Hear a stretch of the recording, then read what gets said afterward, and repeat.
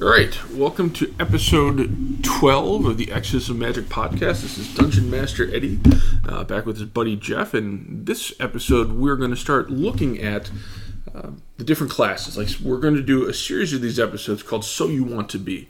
Much like in episode 10 with my buddy Tom, we did an inaugural So You Want to Be a DM. This one is So You Want to Be a Fighter. And we're starting at the beginning with Fighter, because Fighter is arguably the most known and understood character in Dungeons & Dragons, even going back to the original cartoon, the original video game where you just had the one guy running around. It was a guy with the helmet and the shield and the sword, who you had just one action button on the controller and then he would die if you didn't hit the button at the right time. In essence, that first video game was just a giant QuickTime event video game.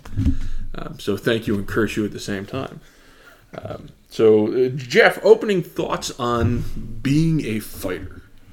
Well, awkwardly, despite it being so easy to understand, I feel fighters are the most complex and diverse of the classes, that it is also the hardest to understand, because depending on where you put your stats or what you want to specialize in, and I think that's the key, is when people type things as I'm playing a fighter and people expect just the generic, but it all comes down to build diversity based off of what are your specializations.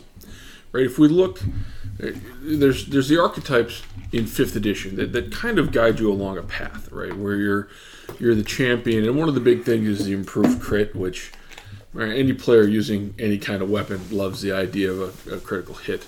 Right, you had the Eldritch Knight, which was a prestige class in 3rd edition, where we're going to start mixing in magic at the lower level so that we can give you that kind of archetype and you're not waiting a bunch of levels and throwing in cross-class stuff to get there. You know, you look at, I believe it was like the Marshal or whatnot. I forget what it's called, but it's got superiority dice, which is already the greatest name for a die. But it gives you maneuvers, so they sort of pulled from in 3.5 at the later, in the back 9. In fact, probably the 18th hole when they threw in the Book of Nine Swords. Book of Nine Swords. Big favorite of mine. But I mean, especially with how 5th edition is based around, these maneuvers are way toned down from Book of Nine Swords and are quite fair unless you know how to pull the strings. I think back comparatively to 3rd edition, where your base fighter was built on a very open idea. Is you get fighter bonus feats at 1 and then 2 and then every even level thereafter, 4, 6, 8, all the way up to 20. So that you had this infinite variety where there's all of these feats you can choose from to try to customize your fighter in any number of ways, which, for most players sitting down, your first thought of a fighter is kind of Boromir, right? Yeah. Sword and board, he's got a bow, he can pick up a pole arm, right? He is capable with just about any weapon you put in his hand. But he was more specialized towards the sword. He just knew what to do. Exactly. And you, comparatively, you look at Legolas, who was, yes, he had the swords. He was really all in on the bow, right? He was. Yeah, he just had some scimitars that he got the bonus to Dex because of weapon finesse. That's right. just Dex fighter all the way. It's like I'm not going to do a lot of damage. I'm just going to do a lot of attacks and get to the same place. And then as you consider fighters throughout the systems, and decorative fighters as NPCs usually are where you would see pole arms. Like when we think of Spear and Shield, you get into the 300 Leonidas and the Spartans. They've typecast some things where your Dwarven fighters are going to have the axe and hammer, right? Your halfling fighters are going to have their short sword, but they're also going to be sling based for their range stuff, right? I don't want to use the phrase cookie cutter, but they've set a base template as to high frequency for these races mixed with these classes. I mean, you could say that about almost every class, but yes, fighter. It has so many different cookie cutters based off of what the race is, which is even funnier when it is human fighter is statistically the most picked, because people that are new or even people that are more experienced either choose a human because of familiarity or a human because they are the most broken in every edition. In 3.5, getting the extra feet in skill point 5th 2. edition. Yeah, and the extra skill points, which you do need as a fighter in 3.5. But in 5th edition, if you go the variant human, you still get that extra feat, or you just get a +1 into every stat. You can't beat that, right? So it is, and the human archetype is, again, just that Boromir is that cookie cutter, and it's a shame. Yep.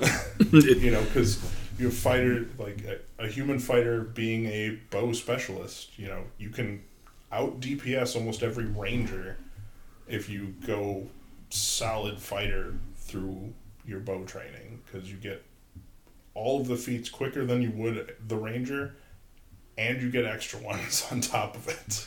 This is true. You have a chance to put all of that in the bag, and in doing so, it gives you options, which is one of those things. You mentioned the ranger, and that brings up some of the criticisms early on, because as much as for new players you see a lot of fighters, I would say at least my experience in 3.5, as you had more and more people gain more and more experience, the amount of people who played fighter dropped off. Right, because you started to get, I don't know, I would say the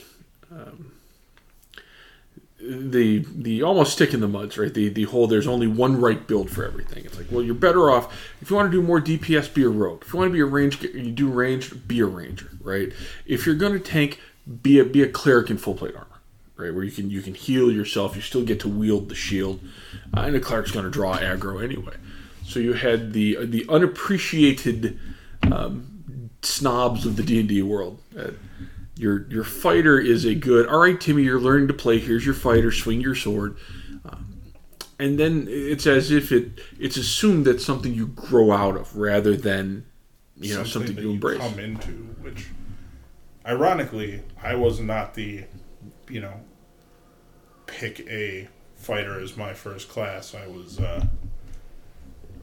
15 and a weeb when I wanted to get into Dungeons and Dragons, so I was the let's play a monk, and so I got to appreciate the fighter after diversifying from the monk. Yep.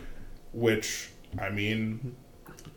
except for the bonus damage that monks get for their unarmed strikes, like, you could arguably make a fighter that is better at unarmed combat than a monk, because that full base attack bonus makes the grapple builds that much better. This is true. That's getting that bonus to hit, because you are designed to be that kind of machine, gives advantages that people don't really think about when you're looking at, if I'm a monk, I get this ability and this ability and this ability. Or if I'm a ranger, well, I get all these feats for free.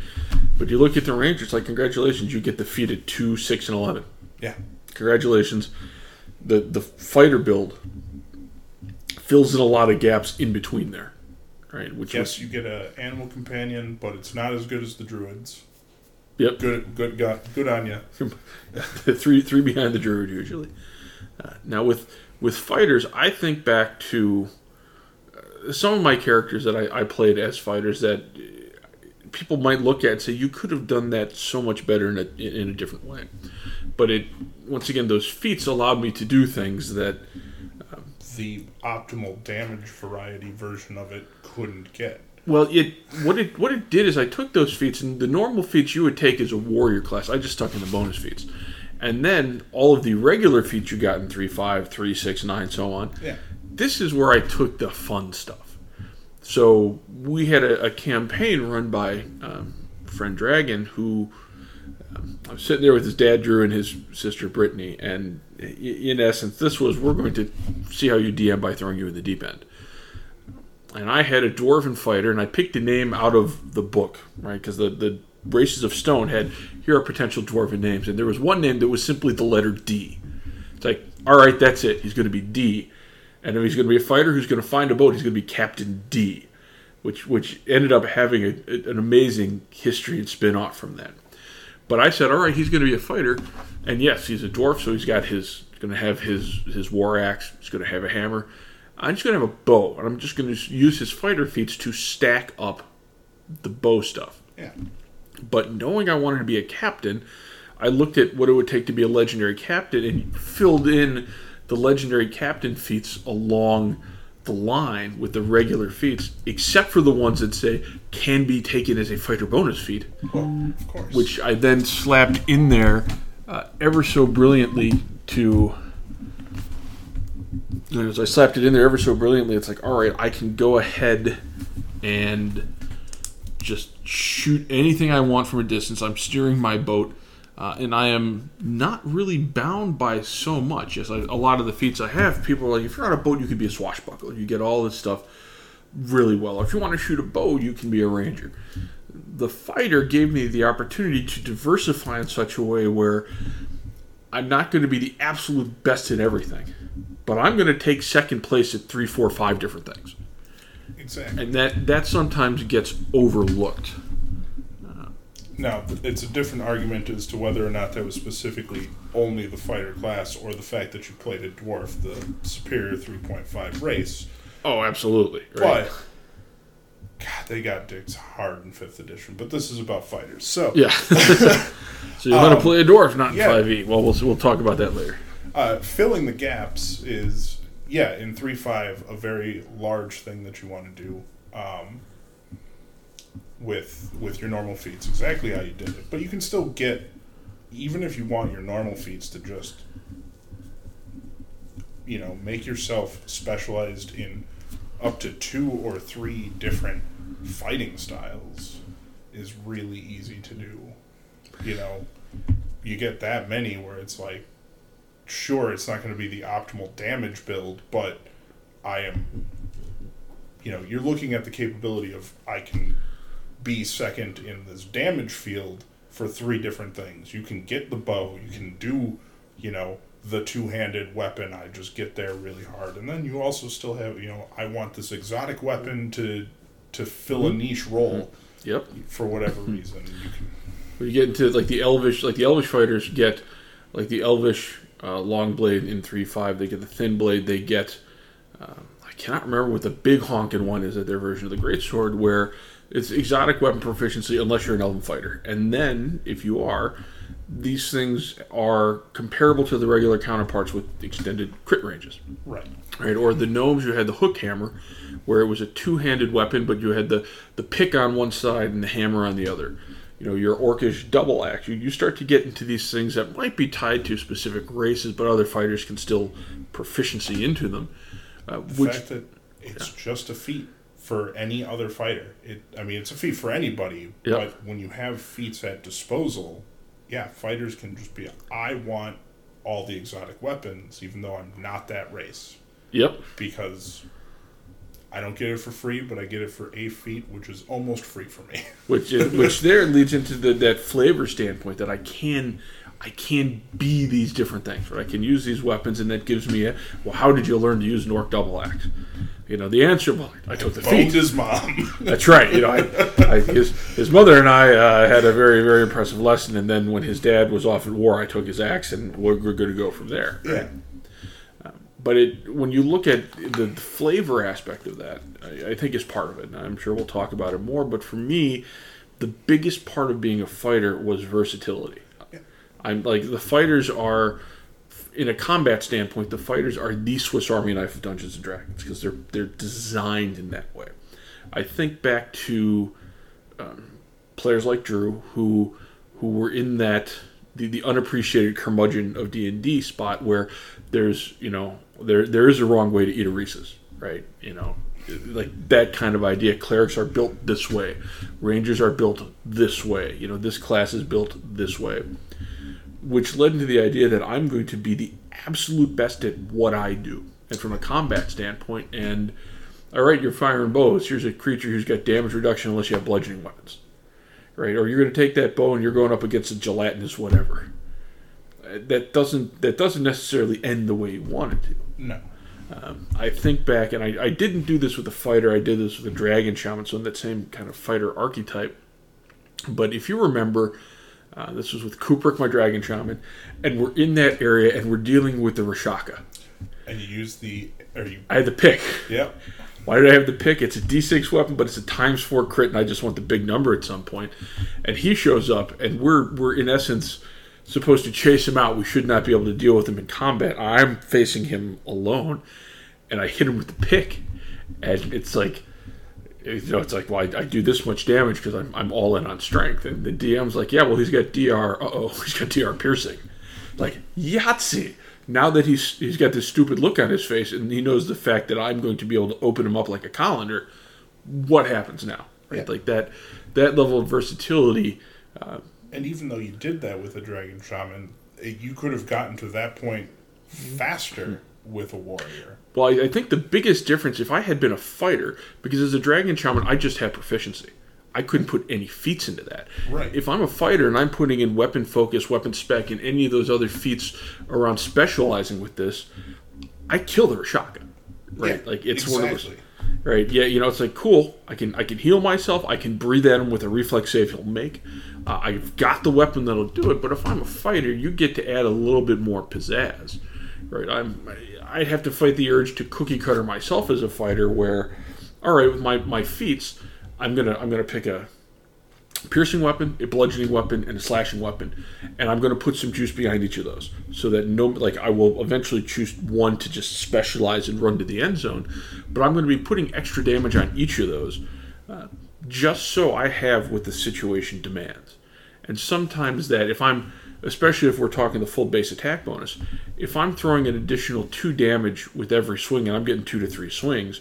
Right, that 4 to 6 damage is going to add up over time, especially as you start to get hits and you're provoking attacks of opportunity.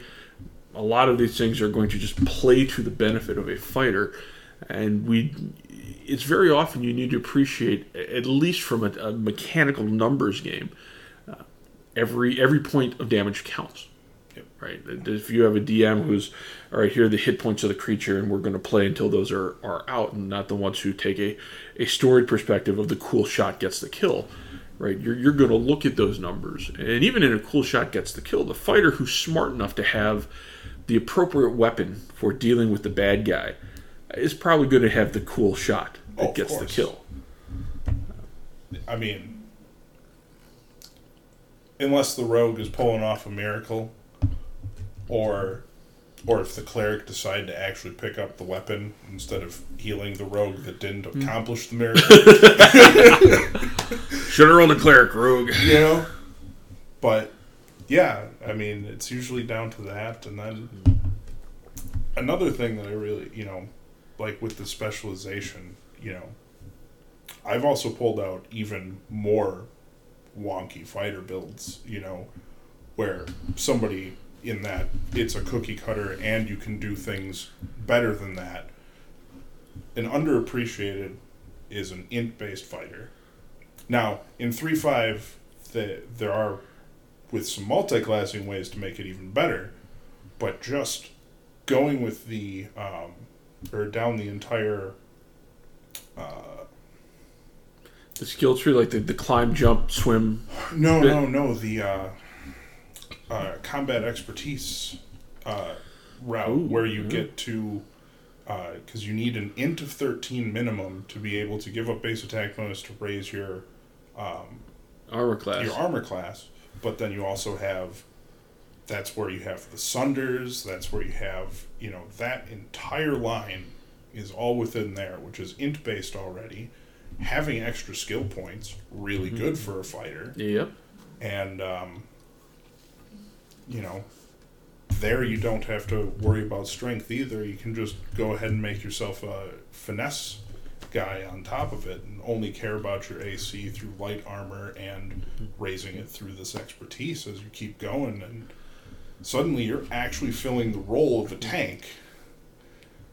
Well, that, Oh yeah, when I think of that, it gets into an idea that is almost blasphemy since the beginning. Because if you look back at first edition and second edition, the start of third edition, as a fighter, your stat is strength, right? You throw everything into strength. You want a big strength. And now, as time has gone on, especially 3.3.5 and leading on to the other editions, with the feats available, you run into one of those situations where, as long you don't want your strength putting you in the negatives, but you could build an index fighter where you're doing like the expertise in combat reflexes bit, where you're just going for quantity, and you can build up all those feats that build off of those trees on the dex side, and then you could even go so far as to like juice up with some bow feats there because you're in on dex and you're just playing a numbers game. I'm not going to have one big hit that does a lot, but I'm going to have a lot of little hits that are going to add up very quickly. Exactly. Which then, from that dexterity standpoint, gets you into the I don't need to have the big heavy armor. Right? I can start with the light armor, and then as things get up to what would be medium, and I can mithril that out.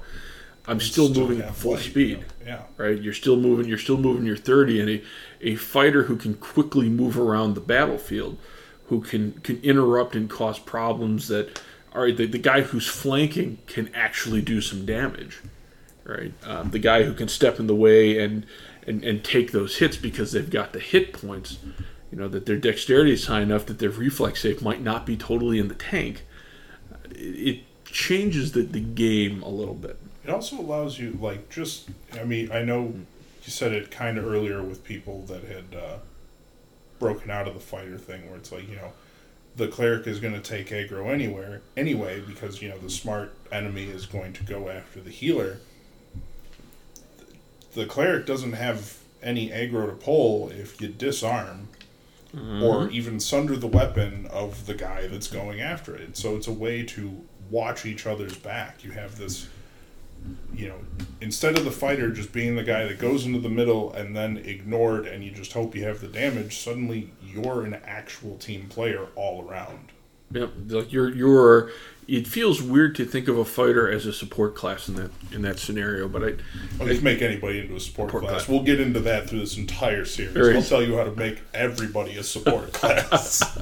It's interesting because the idea of what people traditionally think of as a support class makes it feels, God dare I say, very secondary when it's really changing how you're fitting the puzzle pieces together. It doesn't work if everybody's there and doing what they're supposed to be doing. And giving up some of the DPS to a rogue or just cutting off, being able to quickly move to deal with people who are coming after the wizard or the cleric, right? To be able to close distance to the BBEG who might be so far away, and just by keeping that lighter armor with the dex build, you're moving 50% faster. So you can cover 50% more distance. Also, support comes through, crowd control, and there's a lot of options for fighters to get crowd control through all of these feats. It's not even just the single target sunder and all that stuff. You get bull rush and all of this stuff. The whirlwind attack to hit a bunch of people. Exactly, and once you have that with a trip weapon,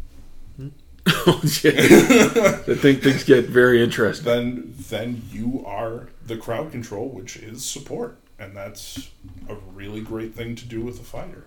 Or in 5th edition, this is coming back to the superiority dice. If you know what you're doing, one of the maneuvers is a provoke. Does not say melee weapon. So all you have to do is be the guy using the maneuver within, I think it does have a range on it, but if you provoke the guy over there, you're either supporting the person he's already hitting, because then he has disadvantage, or he's wasting his entire turn trying to get to you. Yep. Opening a slot for the wizard, opening a slot for the cleric. It's also a temp hit die attack that, again, at range, really cool. I like it. Now, when I think about, some of these builds, like you have wide open options, but depending on the race you pick, there's some builds that are going to be a little bit better than others. Oh, of course. Right. As I think of dwarves, more specifically in 3.5, the God bless it, the Great Dwarven Line. You move 20 feet, but you move 20 feet no matter what. That's the part I don't like about 5th edition. They have everything except the 20 feet. The 20 feet no matter what. I mean, in that scenario, you're with all the options. I would not think to build a dex-based dwarven fighter, right? Because the advantages you have in that, if I'm moving 20 feet no matter what, I'm going to throw the heaviest, bulkiest armor on this guy. Of course. Right?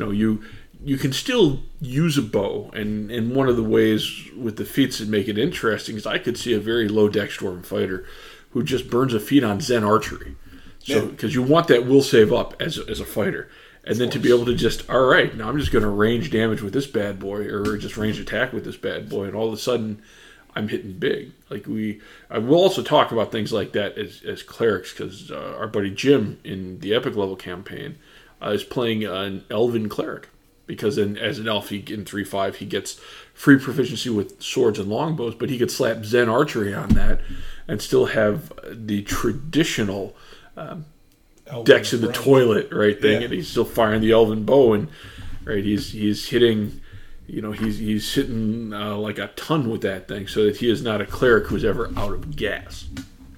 But with an elven fighter, I can see going in that dex build, because you have the feel of a swashbuckler already, because you have the swords for the elven fighters that have the extended crit range at the same damage dice. Yeah.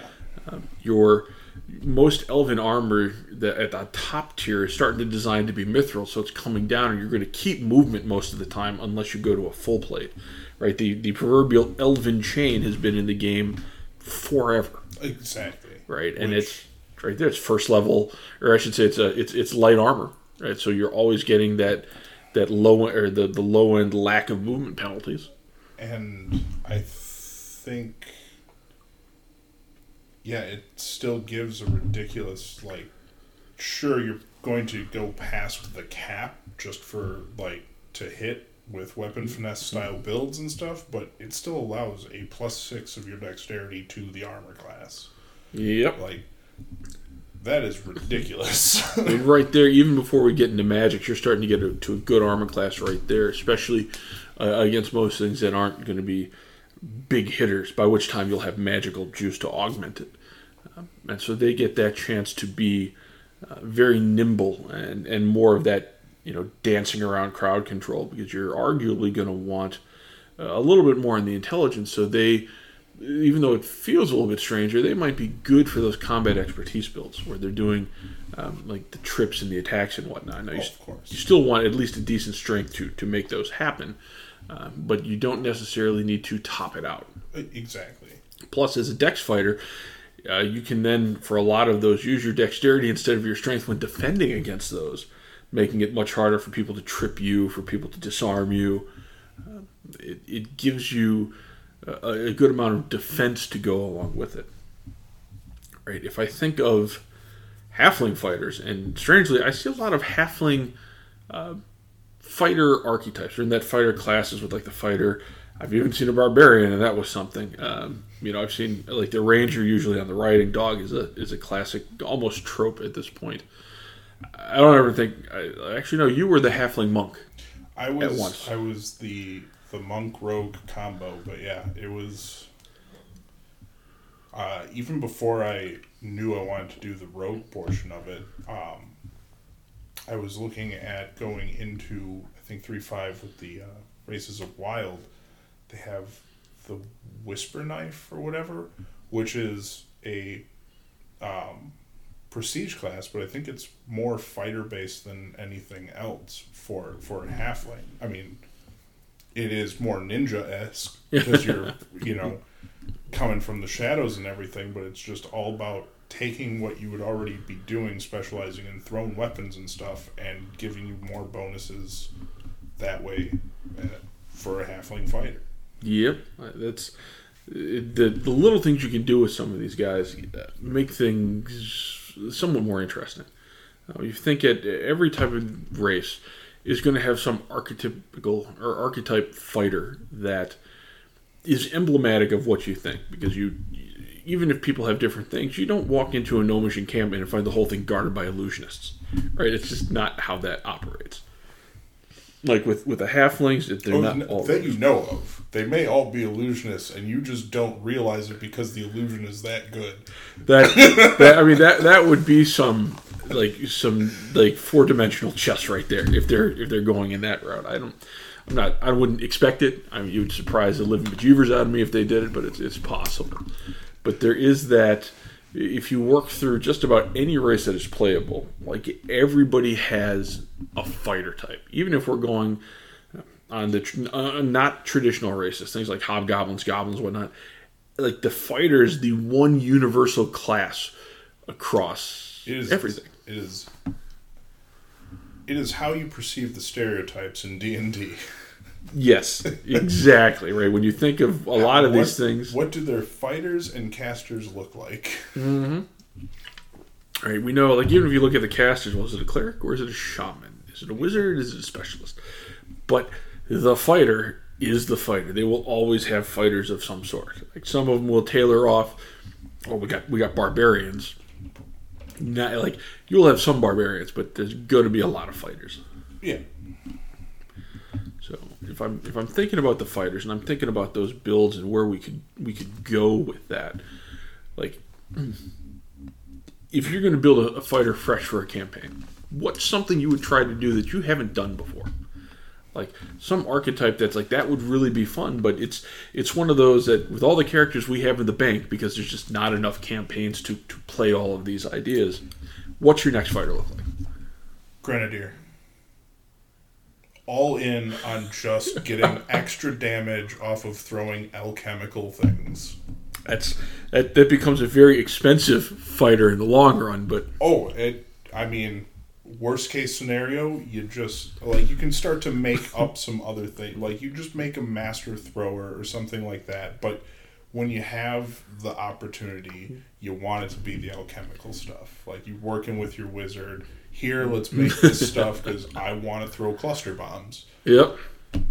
And outside of that, it's like, I don't have to be the hulking hurler, but if I have the strength, I'll pick up a rock and lob that thing. And I would argue that I get a little bit of, depending on the weight and how far I can throw it, it's like maybe I get shrapnel because it was a big ball of flint. You get what if you go some of the throwing feats where you get throw enemy. Yeah. You just start off as something maybe it's great against the small creatures, or you get yourself enlarged person. It's like, all right, I'm going to grab this hobgoblin. I'm just going to bowl him right into a bunch of other guys because you do a bunch of damage to the guy you hit, but you still damage everybody else right around him. But yeah, just maybe this is partially because you were watching Andre the Giant stuff. But yeah, it's just like how do I approach this? Well, when they finally get close enough, sure, I'm going to throw hands, but I'll just chuck rocks at people until they get here. If some of those rocks can have a nice fiery effect, all the better. Get some brutal throw on that and really juice up the damage dice. Yeah, if I'm thinking about a fighter, like my next fighter, I'd want to go with one of those races that I don't normally use. Like I've never played a halfling fighter. I've never played a gnomish fighter. Like I'd want to take some small character and just make a Swiss Army knife fighter, where I'd find one thing that race does really well. Because you can fit into somebody's pocket. Exactly, right? You find that you got to get enlarged somebody else, and you just fit in the backpack, and there you go. You throw the backpack, and I come springing out, and all the damage happens, right? This is a Master Blaster kind of tag team turned up to 11. I like it already. Get to pretend that it's a bag of holding just because it is heavy, and then when somebody tries to steal it because they think it's a bag of holding, you pop out and start cutting up their face. Yeah, I got you. You want some backpacks for kids, lady? Take this one, right? At some point when we get to NPCs, we'll talk about my version of Miss Cleo and the backpacks for kids scam. Oh, poor Caleb. But I think that would, the way that the fighters can pair up and work off each other, and this is, as you get larger groups, you're going to have a variety of things. It's having multiple fighters at the table. I think it's a very different experience than having 2 clerics or 2 wizards or two rogues. It's one of the only, all right, so 5th edition is a little bit different, but in 3.5, it's like, you can easily, let's say it's a 4-man party, and I personally I've grown to despise the core four, just in general as a party. If you want to double up on things, go ahead. Yep. I don't care. But if you're looking at it from a core four standby, 2 fighters is perfectly fine because sure, there may be some penalties without having it as a class skill, but you can make one of them through feats and stuff be a little bit more roguish for the out-of-combat stuff, and in combat, it's 2 melee people anyway. Who the hell cares? Yeah. And there you get the differences where you could have the one guy who's really good at range, one guy who's really good at the melee, one guy who's more tanky, the other one is going to be the expertise. Yeah. Where you get to mix and match these skills, and all of a sudden you now have 2 of these, like the giant $100 Swiss Army knives with 50 things in them, but most of the things are different from one knife to the other, right? And then it just becomes this, we can do just about everything, right? And then even you get to, well, you can't disarm a trap. Well, the guy with Dex can make a reflex save, so he can disarm a trap, right? We get the experience no matter what. I mean, you also have the idea of, like, this is your muscle to help build the things, but if you have your party of 4, sure, you have a healer or just the cleric for the better bonus spells and stuff. You have the wizard-ish person, and they're helping with magically imbuing all of the things, and then you have 2 fighters that are the hired muscle, whether or not their strength is all there. Maybe one is better at climbing, but you have now a core 4 that their entire thing is making and using siege equipment on the fly. Yeah. When this core 4 can have a trebuchet up in 20 minutes that launches giant meteors of radiant power, what are you going to do? Or even it gives you greater distance on the halfling in a bag. Yeah, exactly. Like, it's brilliance. So fighters can be a lot of fun. But once again, a lot of the times we'll sit down a new player, here's your fighter, here's your sword, here's your board. What are some of the pitfalls? What are things that, because you have so many options, like you can run into trouble? I mean, I think part of it is we talked earlier that a good fighter is going to be second place at everything, right? But you're going to want to pick some things. In essence, you're going to have a major and a bunch of minors for all you college students out there, where I'm going to do maybe these 2 or 3 things really well, and I'm going to be capable at the rest of these. But is there a risk at just trying to do too much with the fighter, even with all the feats and abilities? There is that risk, yes. But I think the risk is less in 3.5. But also, I mean, the risk is different between the 2 editions. But in 3.5, the risk comes at, there's probably a handful of things where you'll take 3rd in. I don't think you can literally build a character, even with a fighter, that can do everything. You're going to have limitations, right? Right. But at the same time, you and I like to build, whether we like to or not, we've gotten good at playing the I have to fit multiple roles characters. And the fact that I don't think, except for your story of, that character is a decade old, I think within the last 5 years, I don't think either of us have done it with a fighter either to fill so many niche roles. Well, when I think about it, part of that too is, for some players, spells are daunting. Right, there's a lot. Oh, that's why somebody will always choose a fighter as a beginner. I mean, whether or not it's specifically a fighter, you have a lot of beginners that want the barbarian or the ranger too. But yeah, spells deter new players. This is like a fighter is like the fastest path to start playing, right? Yeah. Arguably, because it is the lowest learning curve, which gives it an advantage. But when I think of disadvantages, it's like, all right, you can get in there, you can fight. But as you play more D&D, you realize there's more to it than that. And even with an intelligence fighter, your skills in 3.5 at least are so like you can do the physical stuff. You can get a craft. You might get a craft. I think you can get a profession. Everybody gets craft. Everybody gets profession. Right. But beyond that and the physical stuff, and then there's intimidate. Granted, you can use your strength to intimidate instead of charisma, but there's a lot of things you can't do. You're designed to be a bag of meat in some cases. I mean, yes, the same way that, a guard dog is a bag of meat. Sometimes you are the pony of the group. Sometimes you, especially when you're playing the dwarf, it's like, I will be the party funds. Yep. Put it in the bag. You don't have to write it down. I don't have to write it down on my character sheet. Just, we have the party fund sheet, and just assume it's somewhere on my 20 feet dwarf. That's right. You're going to keep on moving. But, yeah, I mean, skill-wise, you are, in 3.5, more limited to only the physical things. Unless you just go in on making a stat ridiculous, and therefore you don't need max skill points. Yep. But then again, that's also falls in line with the idea of you're not going to be the best, you just need to be second best. Because the idea of, you might also get spot and listen, or... No, you don't. Not in 3.5. Not in 3.5. No spot, no listen, no hide, no move silently. Oh, I knew you wouldn't get the hide and move silently. I assumed that the idea of a fighter being competent enough to identify where the threat is would be important.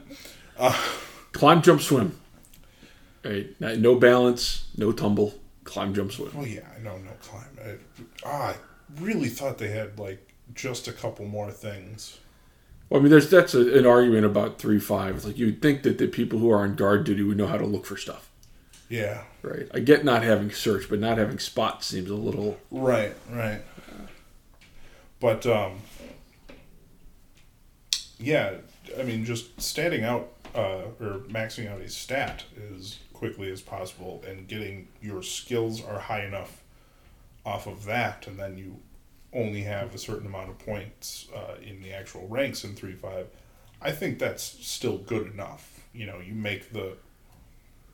You choose the ones that you want. Yep. And you try to force them as hard as you can, which isn't the best, but you force them as high as you can, which is good enough for a fighter. There's also plenty of feats that give minuscule, but, they add up. You got enough things that add +2, +3. Yep.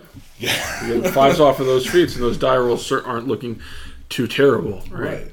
So you can make things happen. So it is a shortcoming, but it's not something that isn't hard for the fighter to work around. And at that point, you can still be combat relevant because it's like you only need 4 out of your 80 feats. This is true. This is true. You can build an almost a second tier skill monkey over the course of 20 levels by just, all right, I'll take these feats that are just going to keep stacking up my +2s, and if I have a decent intelligence, I'm going to cross-class these things as far as I can go. And if you went human, your human level 1 human feat was able learner, so that way you're not spending 2 skill points. That's right, on all the cross-class skills. Still only can go up to half ranks, but you're only spending 1 on it. So, thinking about the other things, like we've talked about why fighter over ranger in some cases, because it's like if you're just talking about the bow damage, or even the 2-weapon fighting, you can get there and do a better job with the fighter, right? You get the class specifically on damage. I think if you were to look at what an entire class does damage-wise archetypally, doing bow stuff or even 2-weapon stuff, the ranger gets cucked hard because the fighter, that's the only one, it's the only class in doing its thing the fighter can even out damage because of the specializations. That's right, you stack the specializations and the masteries that come down the line. When it comes to wielding great axes, you can be just, if not more competent than the barbarian, you're never out damaging the barbarian as a fighter. You know, and that's a strength bump, right? It's the raging bump, right? Exactly. That's comes from the raging and stuff. Like, you can get close, but you'll never beat it. You know, you're never going to have an AC to. Well, I mean, technically you'd have about the same AC as a paladin, but I consider the charisma bump to saves to be AC equivalent. So you're never going to be as much of a survivor as a paladin, you know. But except for the fact that rangers get a few spells, their list isn't that great in 3.5. And an animal companion, which is good enough to get flanking for themselves. This is true. I'll grant you that. But as far as, like, you choose an the tried and true archetype for one entire class, fighters will always out damage in the same archetype a ranger. Yeah. So I think closing thoughts on the fighter here.